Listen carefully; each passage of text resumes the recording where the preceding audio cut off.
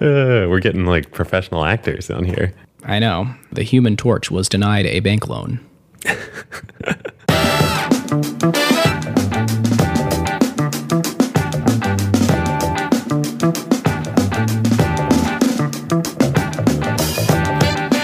Welcome back to episode 40 of Acquired, the podcast about technology acquisitions and IPOs. I'm Ben Gilbert. I'm David Rosenthal. And we are your hosts. Today we are covering the 2008 merger of Activision and Vivendi Games, the parent company of Blizzard Entertainment. We've got a pretty wild episode because these companies have had a crazy history. It's got a lot of ins, a lot of outs, a lot of what have yous, and it's really been kind of a winding path. It has a lot of confusing names, so we will try and demystify the winding river that is Blizzard Activision. Yeah. I mean, you'd think that if you look at this, like merger happened between these two huge game companies, Blizzard and Activision, and probably Blizzard was like another public company like Activision had a normal path there. You'd think maybe IPO'd at some point. Nope. Turns out that they have been subsequently owned by the publishers of the Math Blaster software. Remember that, Ben? Oh yeah, back in the day. The holding company that owned Ramada and Days Inn hotels in the U.S., and then one of the French national water companies created by Napoleon III during the Second Empire in France. We'll get into it on the show, but we will. This is going to be fun. Indeed. For our sponsor this episode, we have ZoomInfo. ZoomInfo is an awesome business and product story that is totally in the Acquired vein. Totally. This is an amazing under-the-radar entrepreneurial story. Henry Schuck, the CEO of ZoomInfo, actually founded a predecessor company back in 2007 called Discover.org from his law school apartment. They were dedicated to helping sales professionals find the right contacts at the right accounts so they could stop digging for prospects and focus on closing deals. And then in 2019, Discover.org actually acquired ZoomInfo, another big player in the business data space. Yes, they kept the ZoomInfo name, and the combined company has grown way beyond just being a contact data solution. They've actually created this full-stack B2B revenue growth platform on top of it. It is super cool. ZoomInfo actually went public in 2020. They were the first real tech IPO after COVID hit, and they have continued to expand their product suite, and they've just done phenomenally well. It starts with the best business data in the world, whether that's company, contact, or intent data, and this data fuels ZoomInfo's actionable insights, engagement platform, automated workflow capabilities, and so much more. It is the single best way for B2B professionals to find their next customer or close their next deal, streamline their operations, and build the best team possible. And best of all, it is all in one place, so your revenue teams can collaborate seamlessly and close deals faster. So if you're in B2B and you're wondering, how can we drive more revenue and who's not? How can we find, acquire, and grow accounts that are looking for our solution right now? How do we make our sales and marketing teams as productive as possible? How do we automate our go-to-market motions to both supercharge our growth and save money? ZoomInfo is simply amazing. They now handle the full revenue pipeline from marketing to sales, even ops, all based on the number one ranked business data. Yes, customers include enterprises like Snowflake, Workday, PayPal, Dropbox, Unilever, and thousands of startup and growth companies, 30,000 customers and counting. And here's something really cool. ZoomInfo is making their go-to-market playbook available for anyone to try for free.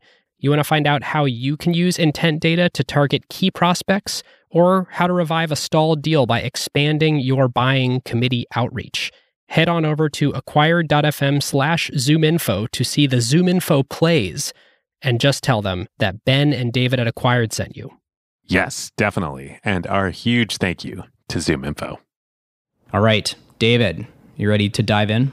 Let's do it as always. So we're going to tell the history of Blizzard, the Blizzard entertainment side of Activision Blizzard, mostly because we think there's kind of more interesting stuff, both from tech themes going on in that regard, and the story, as I alluded to earlier, is just crazy. Yet another example of you can't make this stuff up.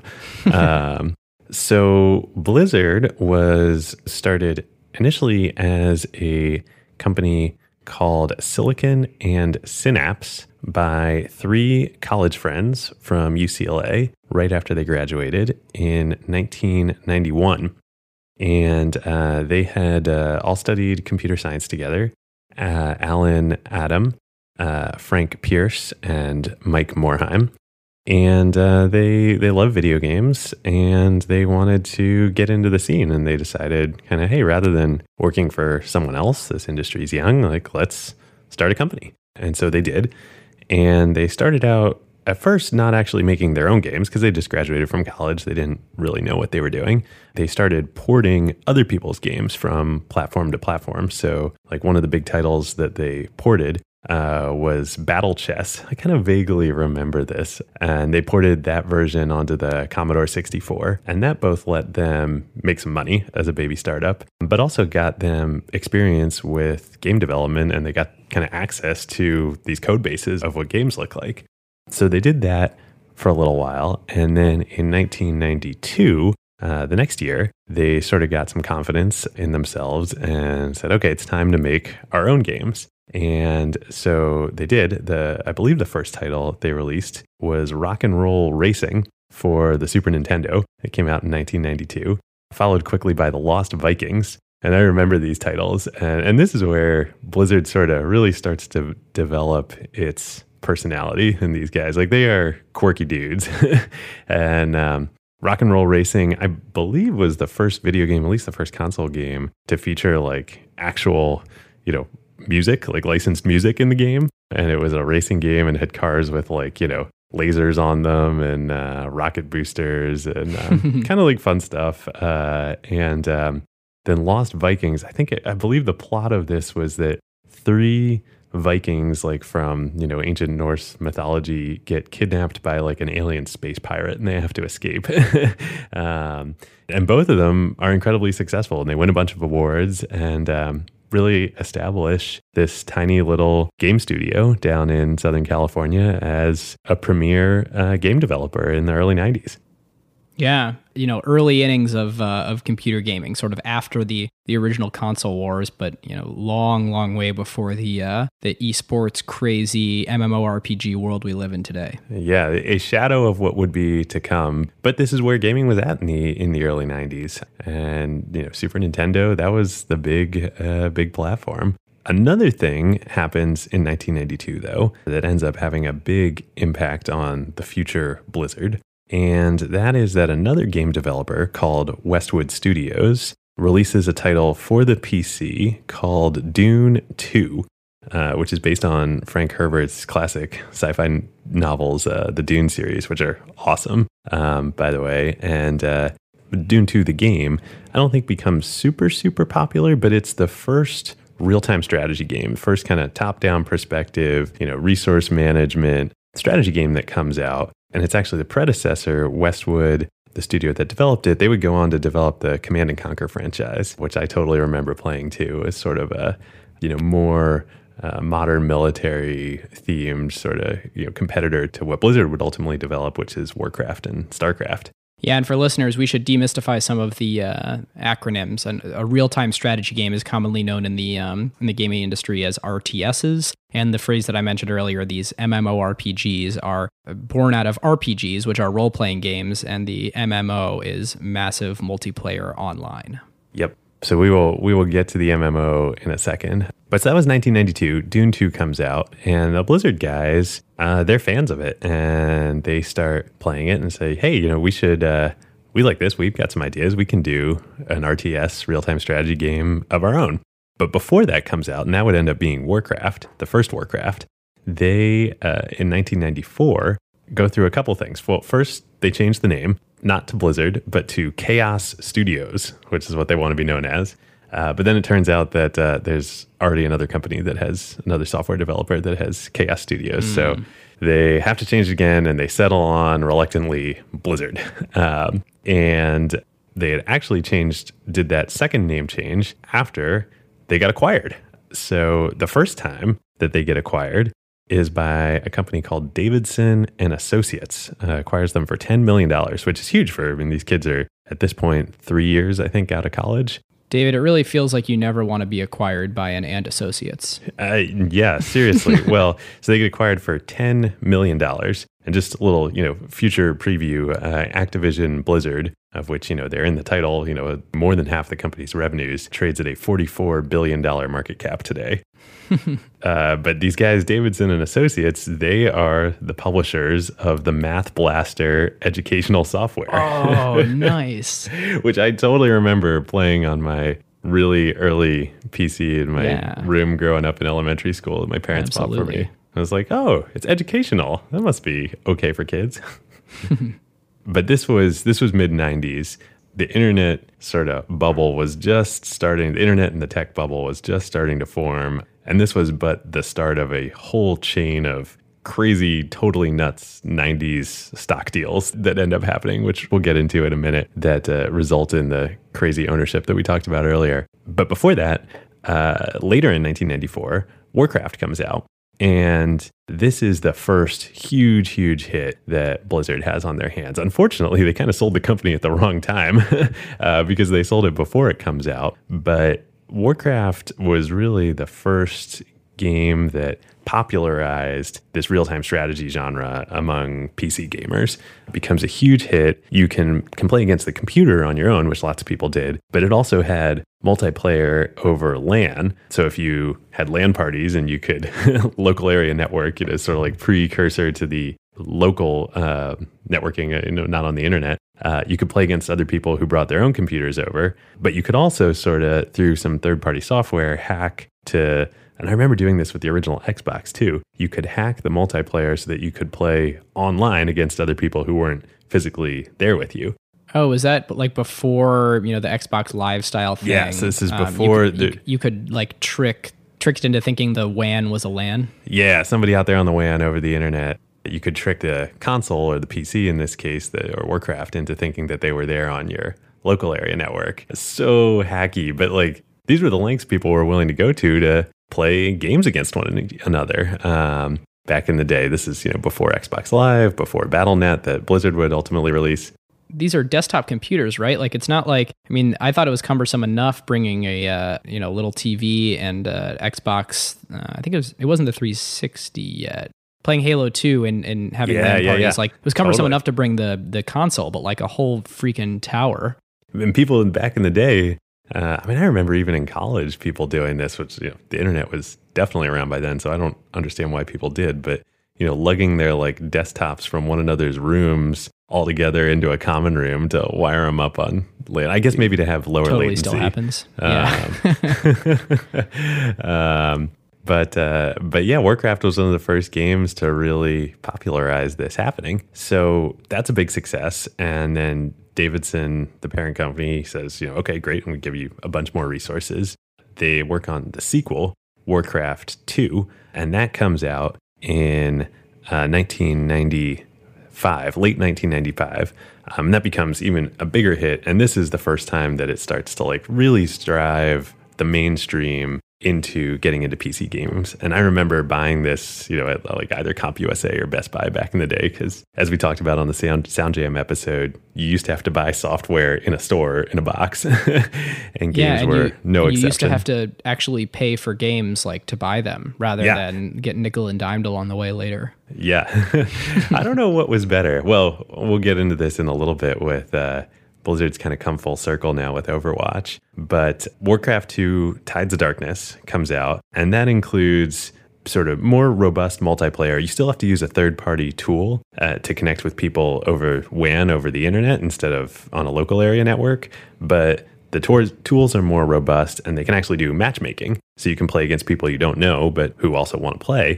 But the bigger thing that Warcraft 2 comes with for the first time is a map editor. So now all these, many millions of fans of Warcraft, some portion of them that like it so much, they can design their own maps for the game, their own levels and then release them on the internet for other people to play.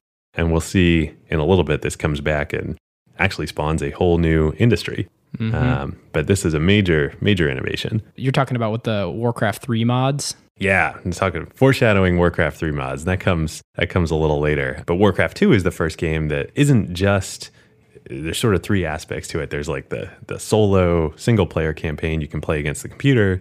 You can play against your friends over a local area network or online.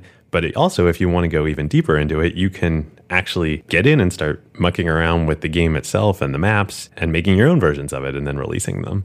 And that spawns, a whole big community of modding, as it comes to be called. So later in the year, back to the corporate drama, in 1996, Davidson, the owner of Blizzard at this point, gets acquired by this early kind of internet conglomerate that had acquired a whole bunch of companies called CUC International. And they buy Davidson and Sierra Online, which was another video game publisher, for about $1.5 billion, all in inflated internet company stock. So a huge portion of that, obviously there are lots of assets within these conglomerates, but, Blizzard Entertainment is kind of one of the crown jewels of Davidson at this point. And so we'll see there's yet more drama to come. But Blizzard, they're still hard at work. They kind of, are cranking through this despite the ownership changes. In 1996, they actually contract for the first time with a third-party studio up in Northern California called Condor Games. And they contract them to make a game that they end up calling Diablo. And Diablo, even before it comes out, the Blizzard guys love this game so much that they go to Davidson and CUC now and they ask for resources and they just acquire Condor outright and say, this needs to be part of Blizzard. This is going to be one of our core franchises. And so later in 1997, Diablo comes out, and just like Warcraft kind of took the real-time strategy genre and popularized it for millions and millions of gamers, Diablo does that for the, quote-unquote dungeon crawler genre. So this is sort of like the action RPG or role-playing game. And this had always been like a cornerstone of gamer and nerd culture. I mean, I remember playing the Japanese RPGs like Final Fantasy and stuff on Nintendo and Super Nintendo growing up. Yeah, so David, does that come out of like the physical RPG culture, like Dungeons and Dragons? Yep, very much. I see. Yeah, that makes sense. Very much. And this is like, I'd say Diablo is the first or one of the first, sort of, this has always been, like I said, a cornerstone of nerd and gamer culture, but to make it just like an insanely addictive experience. And one of the key innovations to Diablo is it's kind of infinite. Like most RPGs before that, you'd play them, you'd get to the end, you'd beat the boss, you'd save the world, and then the game's over. But with Diablo, it had this like insanely addictive leveling up system, and not just leveling system, but equipment system. So as you were playing through the game, you'd find swords and armor and stuff, and there were all these levels of equipment, and it kind of became like a treasure hunt. And so even after you'd beaten the game, and you could play online with other people too, you could then acquire and find more and better equipment, and then you could trade it with people online. So this whole sort of economy started to emerge on the internet around Diablo.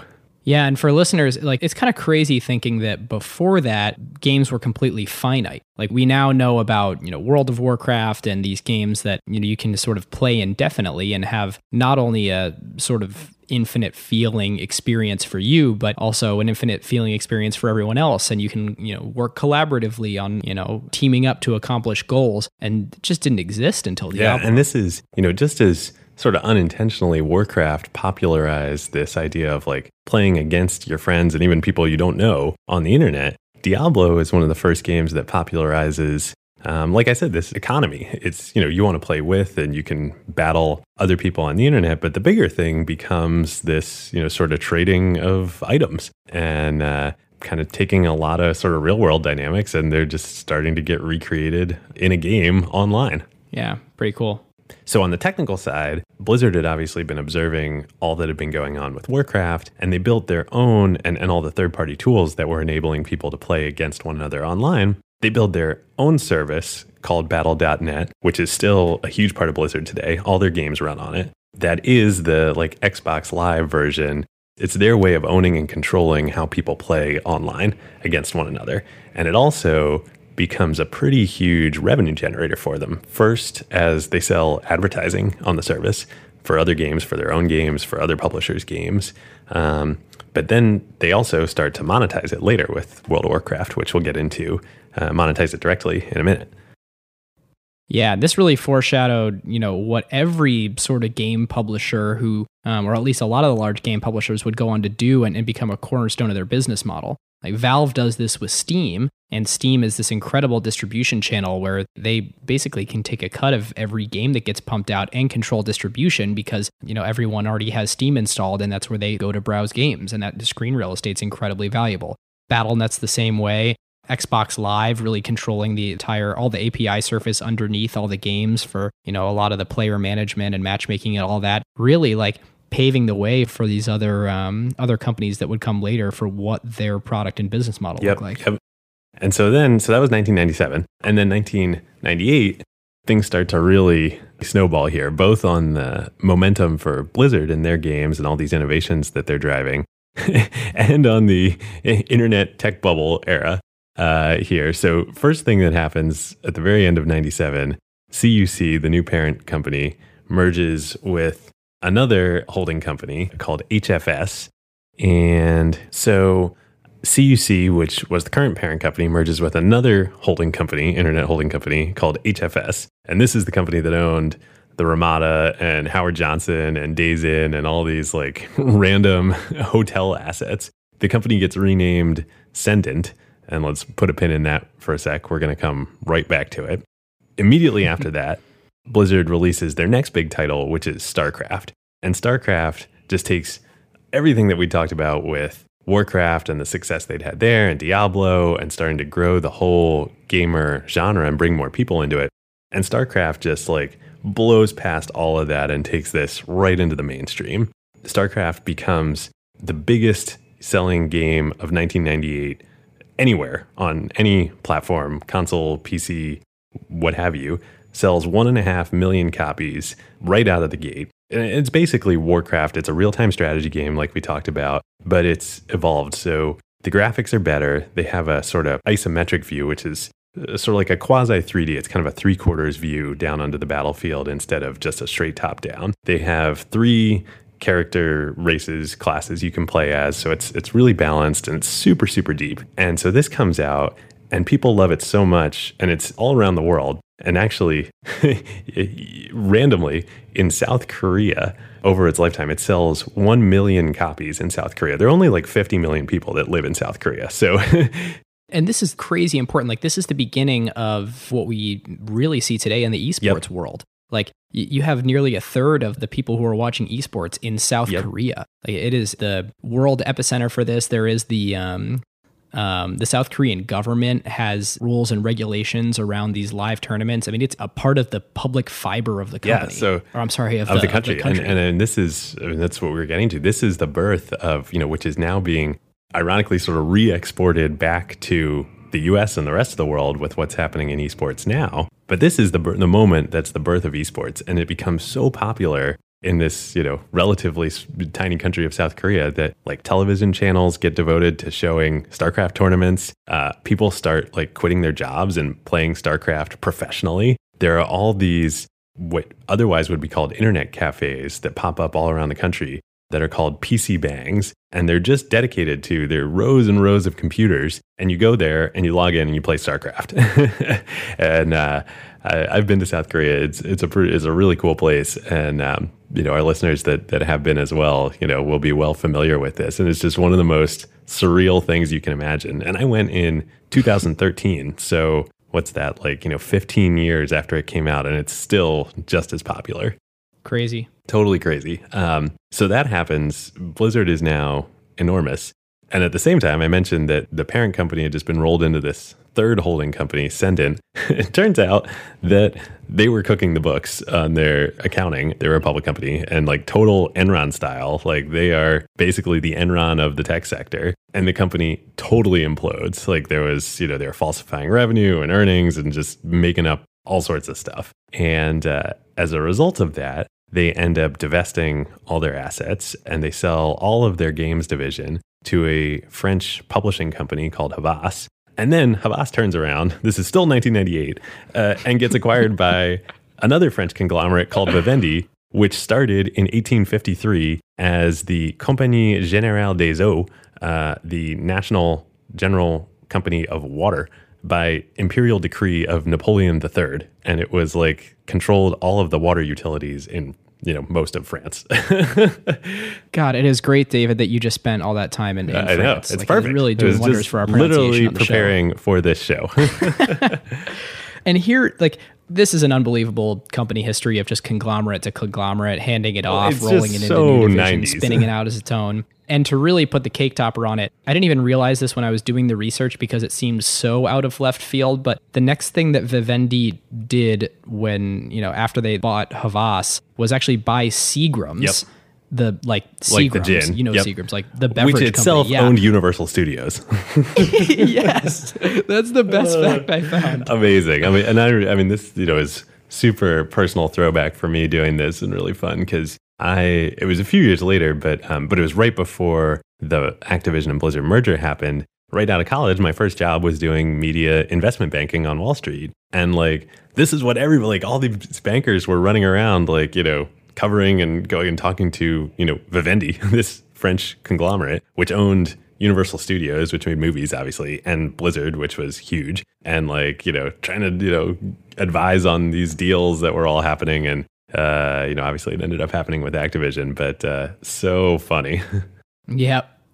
It's funny. When I was reading through this, listeners, we were deciding whether or not we were going to sort of do this part of the show where we talk about they bought this and then they bought that and then they bought that, because it's almost like that part of the, for anybody who's read the Old Testament, you skip over those parts that are so-and-so begat so-and-so begat so-and-so begat so-and-so, and you're like, yeah.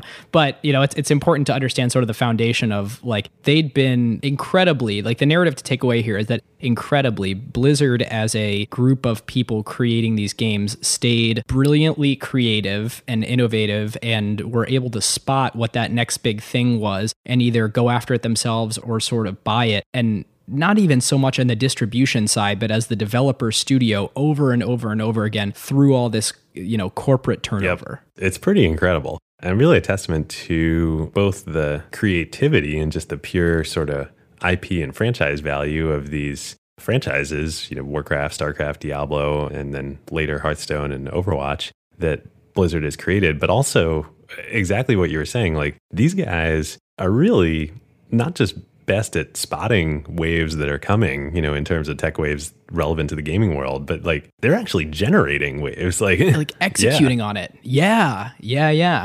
Absolutely. And it's worth at this point mentioning to listeners, Dave and I were talking about this before the show, that the way the games world works is very similar to the way that the movie world works. And I think it, sort of borrowed the same playbook when people realized how many analogs there were as the industry was growing up. But there are really publishers who are responsible for marketing, distribution, in the old days, physically printing the discs and capitalizing projects. And then there's developers who are kind of the studios that actually often initially have the creative insight themselves, build the games, and like the movie industry, sometimes these are smashed together in one, where you have somebody doing their own kind of creative work and development and distribution, and sometimes they're sort of separate. And the way you can think of Blizzard is a lot of their genius really is in all of the games that they are able to develop in-house themselves, and they do, or historically did, some of their own distribution. And the way that we haven't really talked about it yet, but you can think of Activision is primarily as sort of that distributor, publisher, and capital source to fund these games. Yep.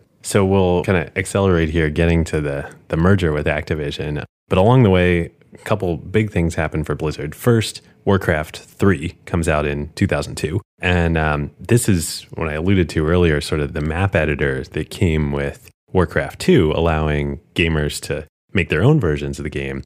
It was the campaign editor that came with Warcraft 3 was even more robust, and you could really have sort of full control over the experience, and it shipped just right with the game. Anybody could do this. And so people started making even more mods. It got really a robust community for Warcraft 3, and this one guy... Yeah, David, I'm going to stop you real quick and say, why don't I propose, what if I were to build a Warcraft 3 mod that you can have a base sort of in the lower left-hand corner, and I'll make a base for me in the top right-hand corner. And rather than, the traditional map that we're going to play on. Build buildings. Yeah, why don't No. How about we just play sort of like a capture the flag style thing where we just try and go after and blow up each other's bases? Oh man, that'd be super cool. And because Ben, you have, the campaign editor that's just bundled in with Warcraft 3, you can just do that.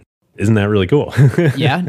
Do you think I could invite other people and sort of get them to play it with me and kind of give it my own name and branding and all that? Yeah, maybe you could call it Defense of the Ancients. And then maybe it would get really popular and people would call it just Dota, its acronym, DOTA. And then maybe it would just like transform the whole industry.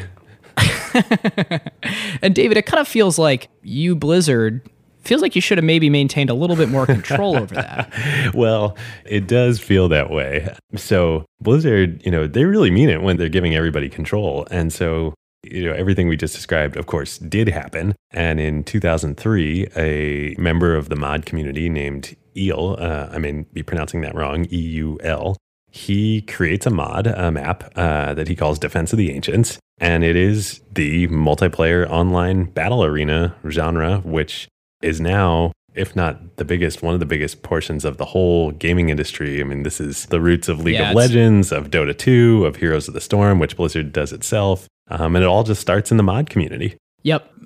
It is over 50% between League of Legends and Dota 2. And for listeners out there, if you've heard people throw around these games, but you're not a gamer yourself, if you ever want to Google a screenshot of League of Legends and a screenshot of Dota 2 and look at it, you're going to be like, your mind's going to be blown by that these are, number one, separate games. Number two, made by two completely different companies. Like, you look at these and you feel like they're indistinguishable. And then obviously you play them and you start to understand the differences. But it is just mind-blowing to me that the format was so popular, and yet the way that it all played out, it didn't consolidate on one single game. And number three, your mind will be blown by Blizzard has no involvement with either League of Legends or Dota 2.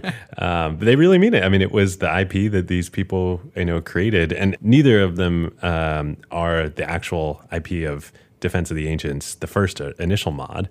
There's a long and very fascinating history that you can look at some really great Reddit threads for about this. But the short story of what sort of happened here is Dota got really popular. It was a Warcraft 3 mod. It was Blizzard's IP. People wanted to build a second Dota and started to build what became Dota 2.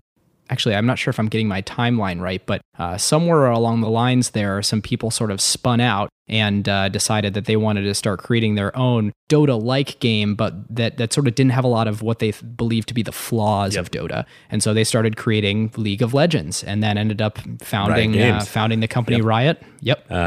Well, we'll come back to all of that in a little bit, but super interesting. I mean, this is all starting in 2003, and Blizzard is completely not focused on it. They're focused on what comes out in 2004, which is World of Warcraft, which is just another, and again, it's kind of mind-blowing, like so many huge waves in the gaming industry all come out of Blizzard. World of Warcraft, there had been MMOs, quote unquote, massively multiplayer online RPGs, MMO RPGs, before World of Warcraft. But this becomes just an enormous phenomenon. And it comes out in 2004 and grows over time to over 12 million monthly subscribers that are playing World of Warcraft. And so to play, it also revolutionizes the business model of the game industry. It's actually a subscription fee to play this game online. You pay between $12 to $15 a month. So at its peak, when it had over 12 million subscribers, Blizzard was making over $1 billion a year, every year, recurring, just from this game. And the company basically goes on to full-on just all World of Warcraft support mode. They don't release any other games until 2010. They're just running this one game. Yeah. I mean, it's the best business model innovation to happen in games, since games. And they largely had it all to themselves. I mean, this was a time when, yes, they had the business model innovation, but you want to talk about value creation, value capture. They were capturing all of it. Yep. And while they were working hard on both supporting the servers to keep this game going and releasing new content that they were making at Blizzard for the game, it really was a community. The reason people played and the reason they kept coming back year after year after year wasn't the content that Blizzard was putting out. It was the other people in the game and this community. And so it really was brilliant that all this money they were making, of course, they were investing to keep the game, running essentially. But the content and the experiences were coming from other people who were playing the game. Wow. Totally wild. So this is all the backdrop to the merger that happens, gets announced in December 2007, which is that Vivendi, the parent company, the French conglomerate, the water company, announced, I still can't get over this, the water company, the French water company, no less. No offense to France, of course. I love France. But they announced that they are doing a deal with Activision, which is a large publicly traded video game publisher.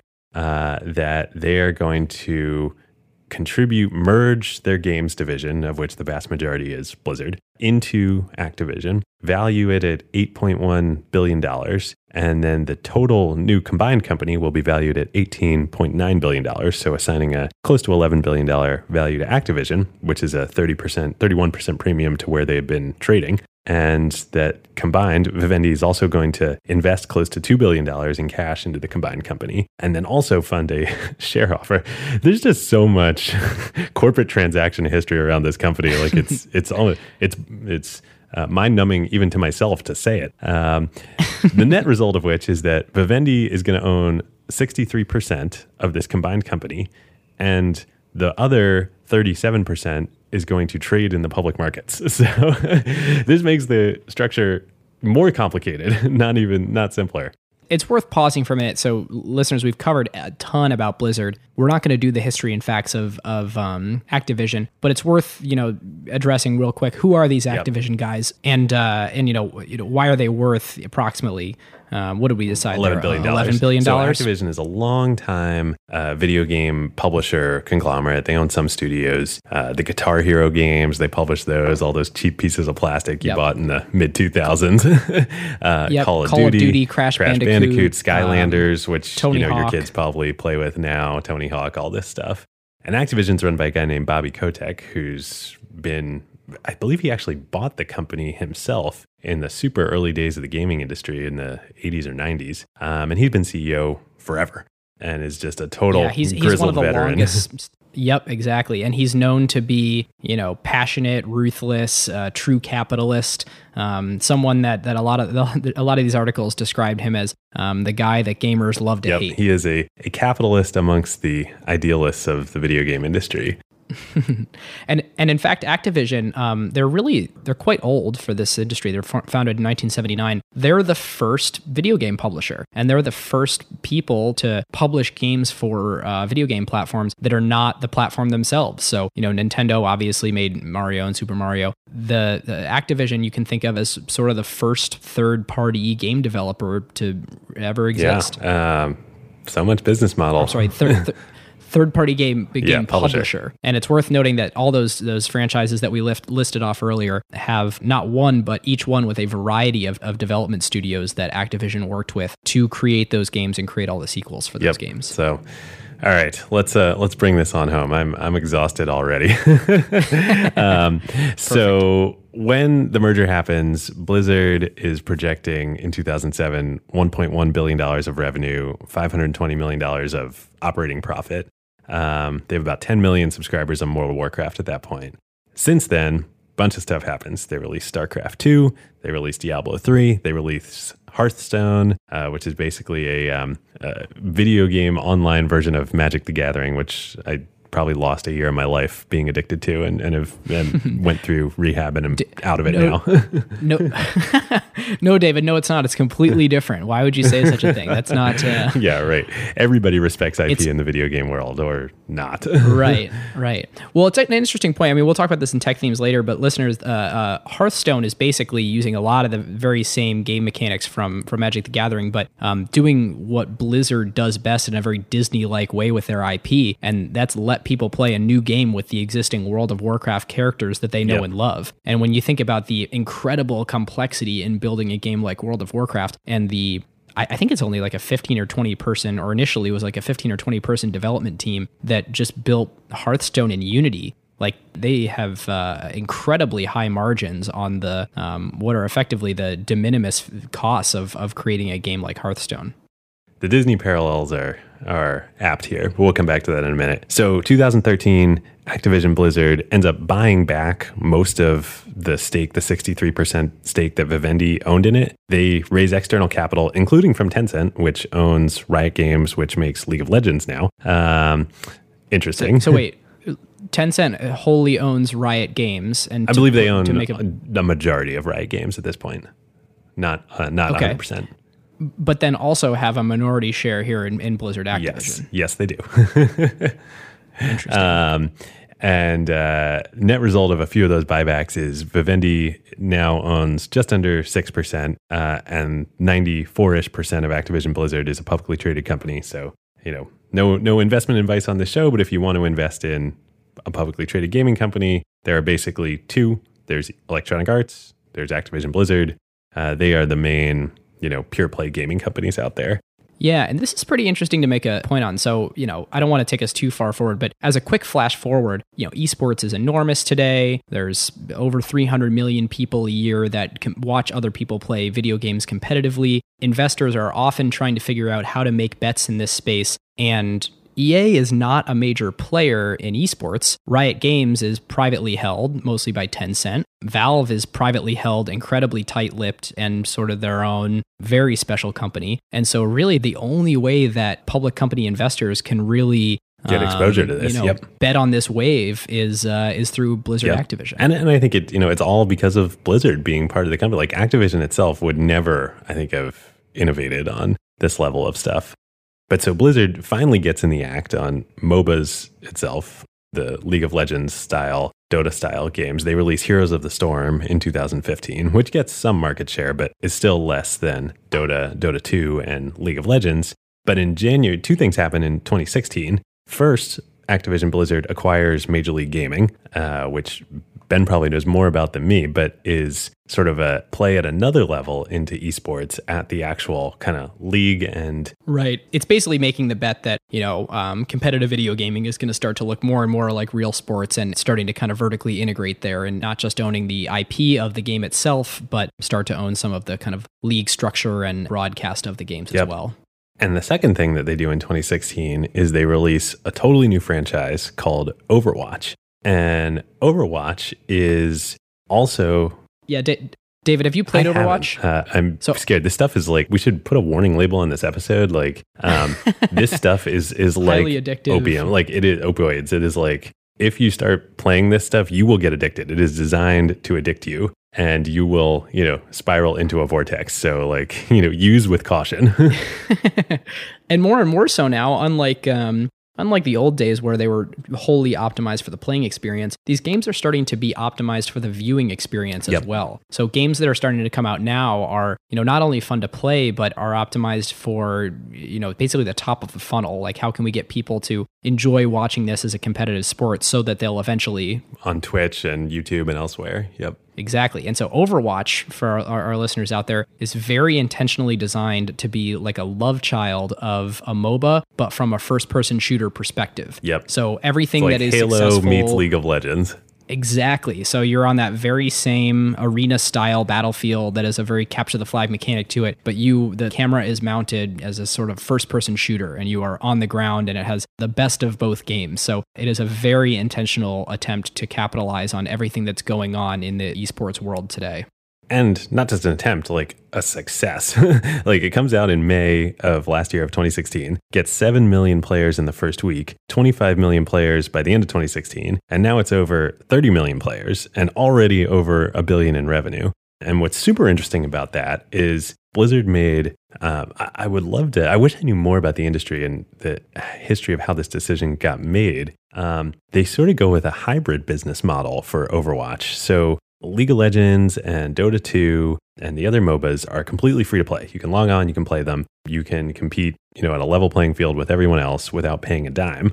But if you want to get special, aesthetic items for your character or special characters or whatnot, you have to pay money to get those sort of add-ons. They don't really affect, your skill at the game, but they look cool. And that's been a hugely successful business model. I mean, again, billions of dollars of money made from these things, just from sort of, aesthetic add-ons. But Overwatch, Blizzard decides to actually go back to their roots and charge money for the game. So if you want to play Overwatch, you got to pay either $40 or $60, depending on the version you want, to buy the game. But then they also have sort of Diablo inspired. They have loot boxes that you can buy that contain items that you can essentially sort of also Magic the Gathering as sort of like, booster packs you can buy for your characters. And so they make money on that too. And Yeah, totally. It's incredible to watch everybody sort of steal from each other's mechanics here, and what's old is new again, and people sort of reinventing that over and over again. And David, as you were saying that Overwatch has been phenomenally successful, I pulled up some stats that are worth mentioning, and there's a couple observations out of them. The first one is that there's incredible staying power in what people care about. So in the very same way that baseball is the American pastime, and even though attention is waning on it a little bit, it's still like a huge fiber of what people grew up with. You have this in esports as well. And so even though Overwatch has sold quite well, they're really only 1.9% of the monthly esports hours viewed on Twitch, which incredibly is exactly the same percentage as StarCraft 2. Like, that is an old game that is still highly revered in 7 years old at this point. Everywhere, but still a lot in South Korea. And if you look at the two biggest games, we were mentioning these MOBA style games, 7-year-old League of Legends still commands 23.3% of the viewing hours, and Dota 2 has 32.2%. And it's like there's these newer games that are coming out that are really tuned to take advantage of this wave, but what it still has the majority of the attention share, and it's unclear if this will wane in the future or not, is these games that people have sort of been playing for a while now. Well, I think we'll get into this more in tech themes, but starting really with the modding community for Warcraft 2 and StarCraft and Warcraft 3, and then especially with World of Warcraft, Blizzard really brought this new approach to the video game market where it's not about just publishing a piece of software, people buying it, and then that being the end. It's that these games grow and get bigger and more in depth and make more money over time, and really brought very, sort of startup company like business models to the game space. Yep. And it actually, to make another parallel to the movie industry, these games when they come out are making as much money as movies are when they come out, but they have an incredible tail of the ability to continue making money. So like a Star Wars comes out and it'll be, I forget if that was like $1 billion or $2 billion or something huge. And then, it's only in theaters for so long. But for example, like 2013, Blizzard Activision released Call of Duty Ghosts, and on the first day sold $1 billion into retail. Like, that's insane. It's for a video game, and then they continue to make money on it for quite a bit of time after that. Yeah. So, to wrap it up, at year-end 2016, at the end of last year, Blizzard within Activision Blizzard did $2.4 billion in revenue, which, by the way, was up from 1.6 in 2015. So the growth is insane. The growth on that huge number is insane. Yep. Did over $1 billion in operating income. And this just blew my mind. So combined between Activision properties like Call of Duty and the like, and Blizzard, also Skylanders within Activision, in 2016, consumers spent approximately, this is a quote from their earnings release, 43 billion hours playing and watching Activision Blizzard content, which is on par with Netflix, and over 1.5 times the amount of time that people spent in Snapchat. So, like, acquired listeners, if you think that, this episode is like, man, this is a lot of crazy games company stuff, like, this is small fry, why is Acquired covering this? Like, nope, this company had 1.5 times the total attention of Snapchat last year. And it's distributed in such a different way. Like when you think about Snapchat bragging about, 20 to 25 minutes a day in Snapchat, it's these short little bursts. Like when you talk to people that really like to play these games, a lot of the time you'll ask someone if they're a big League of Legends player, and someone will say, no, I only play like 2 or 3 hours a night. And you're like, what? And then you talk to the people that are like, yeah, I'm really into it. Like I play probably 6-8 hours a day. Yeah. Well, then you have professionals that, literally it's their job. Yep. It is crazy. It makes Facebook look like, some app that you, open like, once a month. Yeah, it's true. All right. Should we move on to category? Yeah, so I'd like to do category a little bit different today. I'd like to do a little bit of discussion beforehand of sort of like, why did this merger happen? Like, what did they see in each other? And why did Activision sort of make this play to make it happen? Because, Vivendi Games, which Blizzard, probably wanted Activision's kind of marketing and distribution. And Activision obviously, looked over and Blizzard had hit after hit after hit of online games that really were, they were not these sort of console games that you'd play through once and be done. I mean, it was, and when I say online games, I mean World of Warcraft at that time, where it's just an incredible behemoth that kept going, kept generating revenue at an incredible scale. So it's really trading sort of marketing and distribution in exchange for the ability to do these MMORPGs. Yeah. Well, and I think not just World of Warcraft, even though that was very much the focus of Blizzard, like maybe this is retrospective history, but I think with all the Blizzard properties, you could see the potential for, because it was already happening in the modding community with Dota, you could see the potential for all of them to be what they've become, which is, monetized over time and things that grow and don't, fade, which, in the knock on the video game industry has always been, it's a hits-driven business. It's like Hollywood, right? And like to a certain extent, it still is in that before a game comes out, you don't really know how well that game is going to do.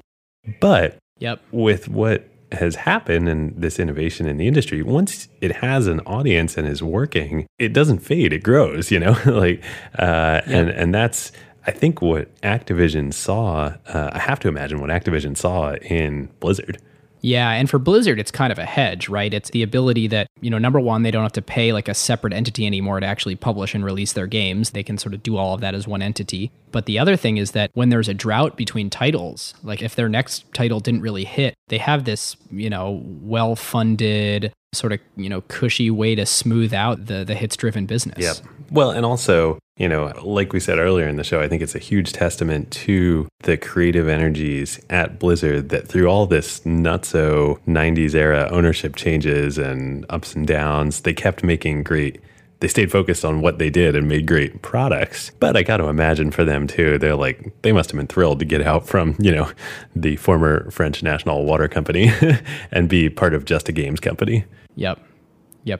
All right, so I'll take a stab at acquisition category and call this a business line. This is one that, Activision was kind of in the business of doing their own game development with some studios in-house, but none nearly as successful as the scale of Blizzard. And really, there's some synergies in combining, and we can get to that later. But I really think that the big thing they saw here is, holy crap, this is a revenue-generating business line, and the secret sauce within Blizzard allows it to happen over and over Well, and I think again. the proof's in the pudding in that if you look at the reporting segments of Activision Blizzard as a public company in their financial results, they report Blizzard as a business line as a separate segment. So That's true. But I think there is also an element, though, of, I forget what category we assigned to all of our Disney series of acquisitions, but there's definitely a Disney element here, too. Yeah. It feels like Disney buying Pixar, Exactly. right? It's like these are franchises that there is value both to the core games themselves, but now they're doing movies around these and, merch and other, just like the Disney flywheel got created around Disney IP,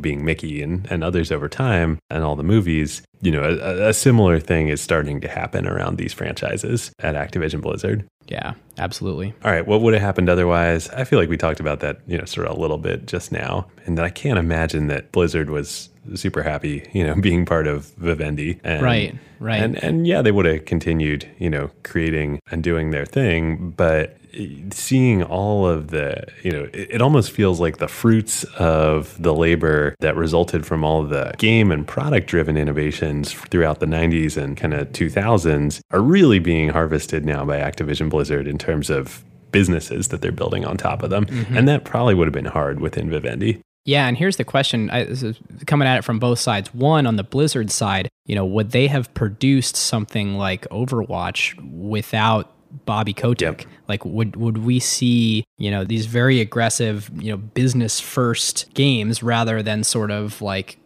creative and I mean, people make games? No mistake, it is aggressive. Like, they are monetizing both ways. You pay for it up front, and you have microtransactions over time. Yep. And they're aggressive about building the ecosystem around it. I mean, the buy-in to have an Overwatch team in the Overwatch League, the rumors are that it's like a $20 million buy-in per team. Wow. They're building up this game and the ability to buy a franchise in the competitive world of esports as being like the next big thing, and you'd be a fool to miss out, and it's extremely expensive because of that. And I think that, this is what would have happened otherwise. I don't think we would see Overwatch, and I don't think we would see a lot of the character of Blizzard Activision as it is today without that Activision component. Yep. It might be interesting.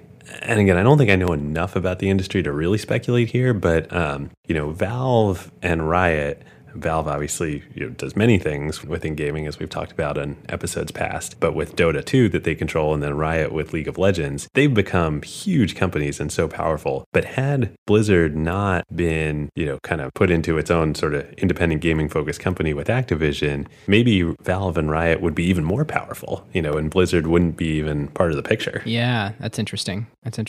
What do you think Activision would have done if they didn't buy or merge with Blizzard? Because they really missed MOBAs. I mean, they missed this enormous wave. It's almost like Microsoft missing mobile. Yeah, really, they did. I mean, and it's not to say that, I think this is also a dynamic that happens with these waves that I think is super interesting, is that the old paradigm of video games didn't go away either. And Activision's great at that. Like Call of Duty, like you're saying, makes billions of dollars, but it just makes it in a way that is an inferior business model, because it's like you invest hundreds of millions of dollars in creating the content, just like movies, and then you release it and then you monetize it for, a window, and then it fades. So like they still would have done fine, right? But all the growth and the innovation and the better business model that Blizzard has, they would have missed out on. Yep. And then two other things that I want to point out that I think are questions that I don't have answers for. And listeners, if you know about the video games industry, join us at acquired.fm in the Slack. We would love to hear your answers to these. But Blizzard Activision, had as we put it at Pioneer Square Labs, when we work on something for a long time and don't create a company out of it, a very expensive kill called Titan, where they worked on this game for a long time and it was supposed to be the next big thing, and it was killed. And the question is, in my mind, if it were just Blizzard, like would they have believed in it and persevered through it and shipped it anyway, or would the expensive project would they have continued to pour money onto it, and would it have seen the light of day? I don't know, but I speculate that has more to do with Activision than Blizzard. And then the other thing I want to point out is the next big thing was also supposed to be Diablo 3, and that was a total flop. And I'd also love to hear... Well, I don't know that it was a flop. I mean, I think it was successful, but just not to the degree of these other franchises. Yeah, and I mean, the stakes are so high now that if you're not like one of these other franchises, you just don't matter. Yep. Right? Like in these businesses that have incredibly high capital requirements and then incredibly high revenues after that. Yep. I mean, no doubt it's... I think it's less well adapted to the esports and viewing model that these other franchises have been so successful with. So it's just it just has less potential. But I think Blizzard views Diablo as a core franchise, and it'll be super interesting to see what directions they take it in. I see huge potential. Like the original Diablo, sort of created this idea of an economy around items, and like people love, trading stuff online. So I see huge potential for that going forward. Yep, great point. Tech themes? Tech themes. Oh man, per usual. I think we've covered a lot of them. Yeah. I think for me, we've talked about a lot on this show already, but one that I think is super powerful is just this idea of building and then enabling a platform for users of all types of it to then be creative themselves. And if you can execute that well in whatever domain and essentially create a marketplace around what you're doing, but a marketplace where you're enabling new types of creativity and really entrepreneurialism, that's how you can grow just an enormous ecosystem in any type of business. And so specifically, I'm talking about the modding engine and the campaign and maps editors that Blizzard released. I mean, it literally created this, industry that is tens of billions of dollars now in combined in esports and MOBAs. And I think about in other, I think Apple was like this in a way, like, the industry that was created around software, was really Apple enabling, and then next, in object-oriented programming, enabling people to, build things and release it on the platform, or iOS, or, even sort of like Square in a way, enabling people to go into business and be merchants, or Stripe. Yep. Yeah, I think so. Another big one that we keep touching on is really this concept of sort of the IP flywheel that Blizzard released the Warcraft movie recently. And it'll be interesting to see, how well they're able to parlay the IP from these games into physical locations, into cinema, into TV shows, into toys. It's nowhere near the level that Disney is now, but it's an open question to me if the sort of storyline and character development and affinity for these characters that Blizzard Activision and that Riot and, these games are doing for the, the heroes and characters and champions in these games, if they'll be able to really parlay that the same way that Disney has with, the characters in their universe. Yeah. Well, and you can start to see the pieces falling into place with, the Major League Gaming acquisition and the analogies to Disney and all of the assets Disney owns that are part of its flywheel, and I'm thinking in particular of ESPN. The challenge, I think, for Blizzard and Activision Blizzard is they don't own Twitch, right? Amazon owns Twitch and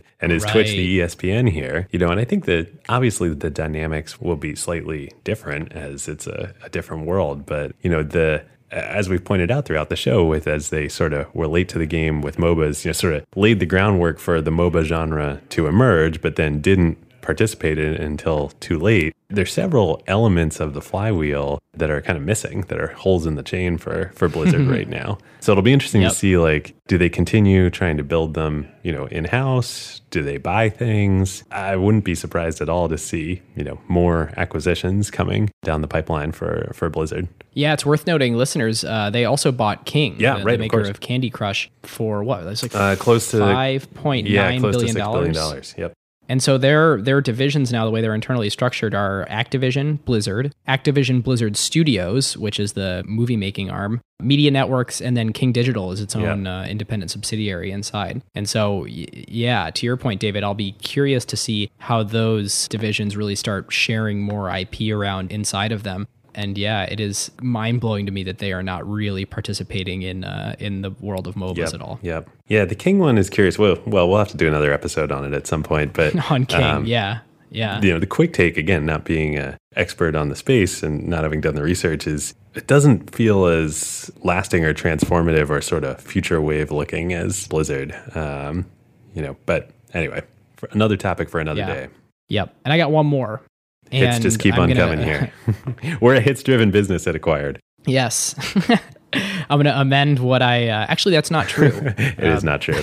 And the reason it's not true is really awesome. The nature of podcasting is that when people subscribe, they're sort of pushed an episode and they have an opportunity to decide if they want to listen or not. But unlike a movie where their relationship with their customer sort of ends by going to the theater and then that person leaving the theater, it's not like Disney has my email address because I went and saw a movie at Regal Cinemas that was created by them. But, listeners of Acquired know that a new episode comes into your podcast feed every time. You don't have to get reacquired as a customer, and it really helps keep longevity around. So cool thing about podcasting as an ecosystem. And I think, David, we're probably due to do a podcasting ecosystem part 2 here at some point soon. Yeah, we should do a follow-up. We should. All right, so the one more that I'm going to amend, I wrote in my notes the decreasing power of distributors in the internet era, but it's really the changing nature of distribution in the internet era, because I think that if you look at the power that Activision had historically, and then you look at the power that Blizzard has had more recently, the nature of these studios is that they can kind of do their own distribution once they get scale. Like once they establish a customer relationship once and they have a Battle.net, they have a Steam, like they don't need to incur a new cost every time of going and printing a bunch of CDs and then putting them in boxes and then putting them on shelves and getting people to go to the stores. Like you acquire a customer once and you can retain them for a long time. Yep. It really inspires more of an ecosystem view of your customer where you can sort of keep sending new titles to them and figuring out what they would like for really their entire lifetime. And so I look at this like Activision sort of had to make a play into the content world because, if they were, not that they were dumb pipes like a Verizon or something, but or the way a lot of people think of Verizon, but not that they were just, dummy distribution, but the importance of what they did changed and they sort of had to adapt their business model and do something different because it almost gets into aggregation theory here where, all of video games are not aggregated into a single place the way that all of, information and advertising is starting to get aggregated into Facebook. It's still kind of fractured among multiple game publishers, but you really do see this incredible concentration of power because distribution is done differently now and it becomes winner take most. Yep. Aggregation theory. Hard at work. All right, should we grade it? Let's do it.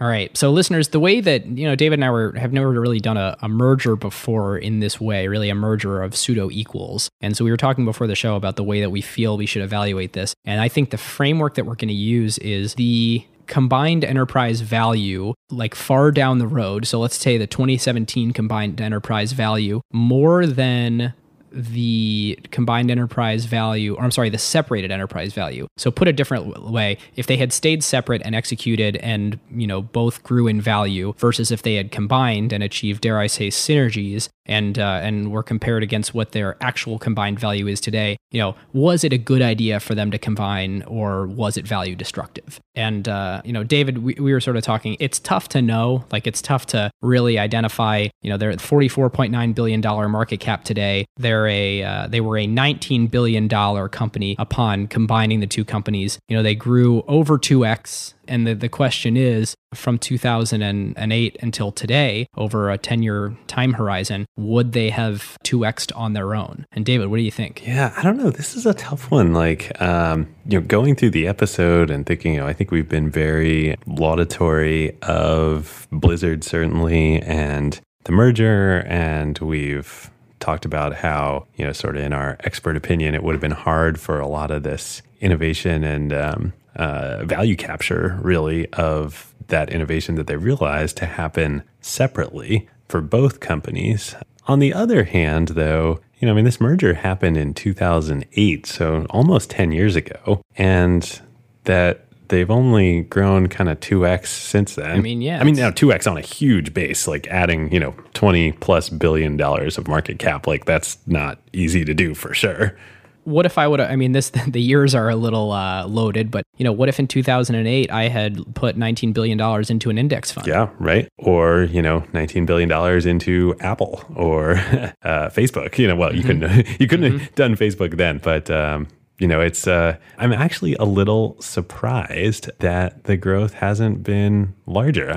Think about, like we talked about, this is, 1.5 times Snapchat in terms of engagement. And Snapchat itself is, 20 billion-ish market cap company. So I don't know, for me, without knowing enough about the ins and outs to understand why that's the case from a valuation perspective, I think just purely from the perspective we usually take here at Acquired, which is a more operational and product focused one, I think I give it a minus. I'm going to go with, just because I do think it would have been really hard to do this value capture and some of the business model and pricing decisions that they've done, around the product innovations separately. Mm-hmm. But it's a A minus question mark from me, given that I'm just a little puzzled on the finances. Yeah, I've been a little bit stumped too, because I think on an absolute basis, it's been fine. Like the growth has been what you would hope for out of a 10-year investment. I think that so on an absolute basis, it's not like they did anything revolutionary. But then let's compare it on a relative basis to where they potentially could have ended up otherwise, and then how other competitors were performing. So it is probably worth noting that they're really the biggest sort of gaming company. They became the behemoth in the space. There were competitors that rose up incredibly fast in that time period. Riot Games sold to Tencent for a huge amount of money. Estimates were that... Yeah, but sold way too early, though, for not that much money relative to what we're talking about and relative to how big they are today. Exactly, but I'm like thinking from a growth perspective. They were started 7 years ago. Like they were started after this transaction. And I feel like Activision or Blizzard let a huge amount of value creation go elsewhere.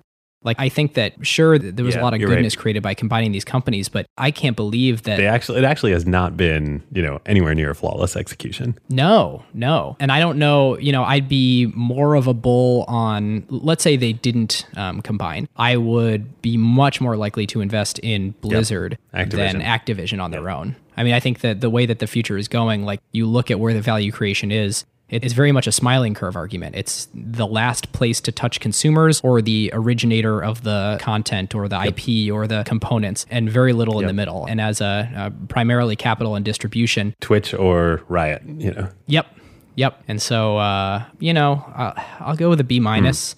Like I think they did great. But like our bar on the show is not, 2 point whatever Xing in 10 years. Yep, great point. Okay, so I'm going to revise my grade and I'm going to take it down to a B plus. Partially for the arguments you just made, but also I do think I'm coming in higher than you because as I thought about it more, like they have, it's only 2x in 10 years, right? But 2xing on $20 billion is really hard. I mean, you're talking $20 billion of value creation. Yeah. And it sounds trivial when you say 2x, over 10 years. And for us in startups and venture land, but 2xing, on that is really, really hard. So, but at the same time, I completely agree with what you said, which is they have kind of fumbled the ball here in that they could be another 2x or 3x bigger than that. And what we're not considering today is how well positioned they are. So, let's say that their bets are right and that Overwatch is the franchise of the future, that becomes the competitive sport that everyone's watching. Teams are paying $20 million for these spots, and that all goes fantastically well, that the flywheel continues, that BlizzCon gets more popular, that the Warcraft movie does phenomenally well, that they're able to create even another franchise. I mean, there's all these things where you could argue they're one of the best, if not the best, set up for the future. So I guess stay tuned for another episode in 3 to 5 years. But yeah, I think we've said our pieces. All right. Whew. That was both super fun and exhausting. It's funny in the research, I was doing for this and watching a bunch of videos and reading articles, and like all of these pieces are like, well, here's the corporate history, go if you want to take a nap, like read through all this and like, man, I get it now having just done it. Like even by acquired standards, like this stuff is crazy. Yep. Totally agree. All right. What's your carve out? Carve outs? All right. So my carve out is Dick Costello appearing on a podcast at Vanity Fair called Inside the Hive. And it's Twitter's former CEO talks about Trump's midnight tweets. And I love Dick Costello. Like listening to that guy talk about leadership and management and storytelling and comedy is just so good. And there's a lot of very interesting insights to be gained there about the process of taking your company public, which I'm sure you guys would love listening to. But there's just so much great stuff in there about Dick's experience being in the writer's room for Silicon Valley and his time at Second City doing improv in Chicago. And, that guy, he's just learned so many great lessons along the years, and you get to pick up a lot of really great sort of leadership insights. So highly recommend listening to that podcast. That's awesome. Mine is out of left field today. I have been super busy lately working on a bunch of new stuff, which is exciting. More to come later on that. But so I haven't had much time for media consumption or anything. But haven't had much time for anything.